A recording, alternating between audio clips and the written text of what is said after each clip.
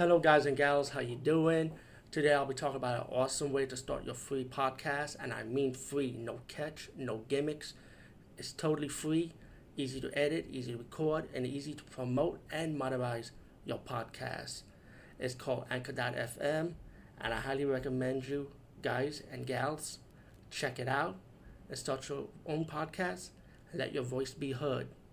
And also, don't forget to listen to Wild Dog Podcast and tell them that I sent you and that you hear it from me. So you get more people to join Anchor.fm. You will not be disappointed because they will also put your podcast in other platforms and then make it very, very much easier for you. Have a great day, everybody. Guys and gals, today I'll be talking about a movie that I really enjoyed, and it's actually a franchise in 5 parts. And hopefully one day they might do another one, and it's called Final Destination. And I actually wanted to review it as a whole in one shot, but this movie's too plain fucking awesome to review it in one shot.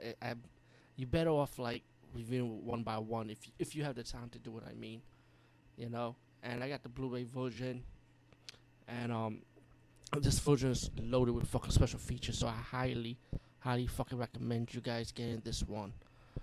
Anyway, besides that, move around. Sorry.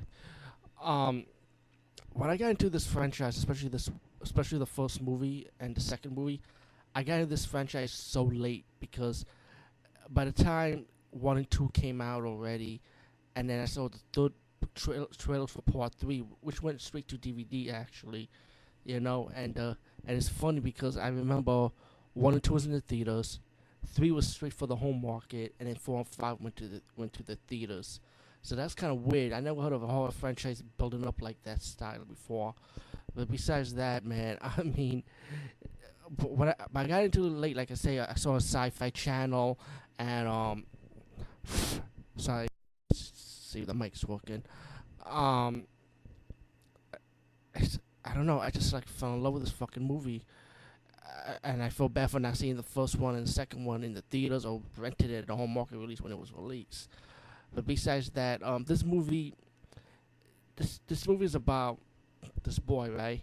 He ended up having these visions and clues setting up that something's about strange about to happen when him and his classmates already go to a school vacation, like a school trip to go to France, and so he started having this vision about this plane being crashed, and then once he had that vision, he wakes up from it and realized that this shit is really gonna happen, and he went crazy.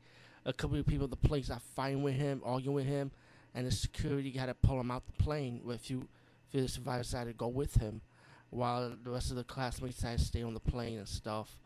While arguing with the guy, one of the bullied classmate guy, the guy who's like happened to be the bully in the movie, like, and and also the plane ended up taking off while they in the airport. How they get stuck with the security guards. The plane blew up, and the people that was with him outside the plane realized what the fuck just happened, and it's kind of builds up to when see I'm trying not to spoil it because I feel like this movie is so well done.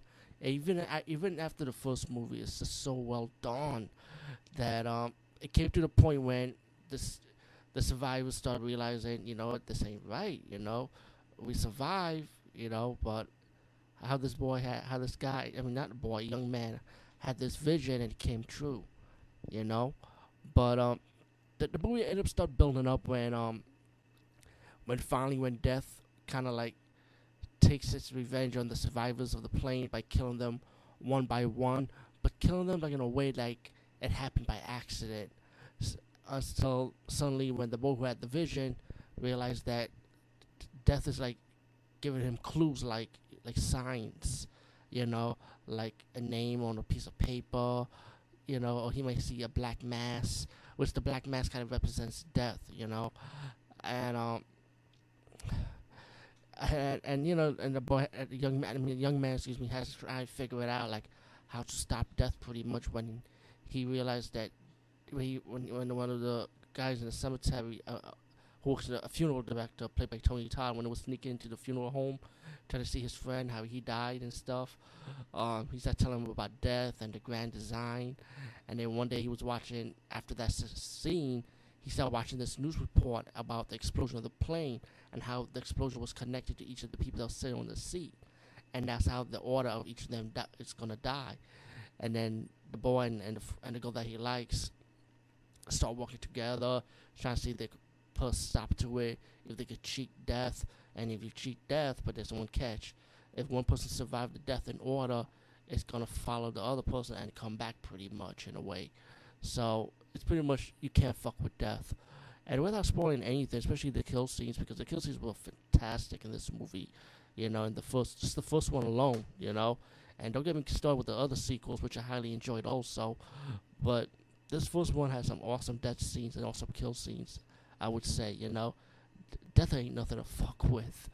I highly recommend this movie, And of course, like all Final Destination movies, even, of course, always have a good twist ending.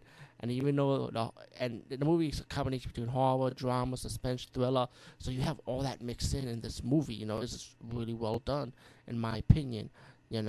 Anyway, check out Final Destination. Highly recommend it.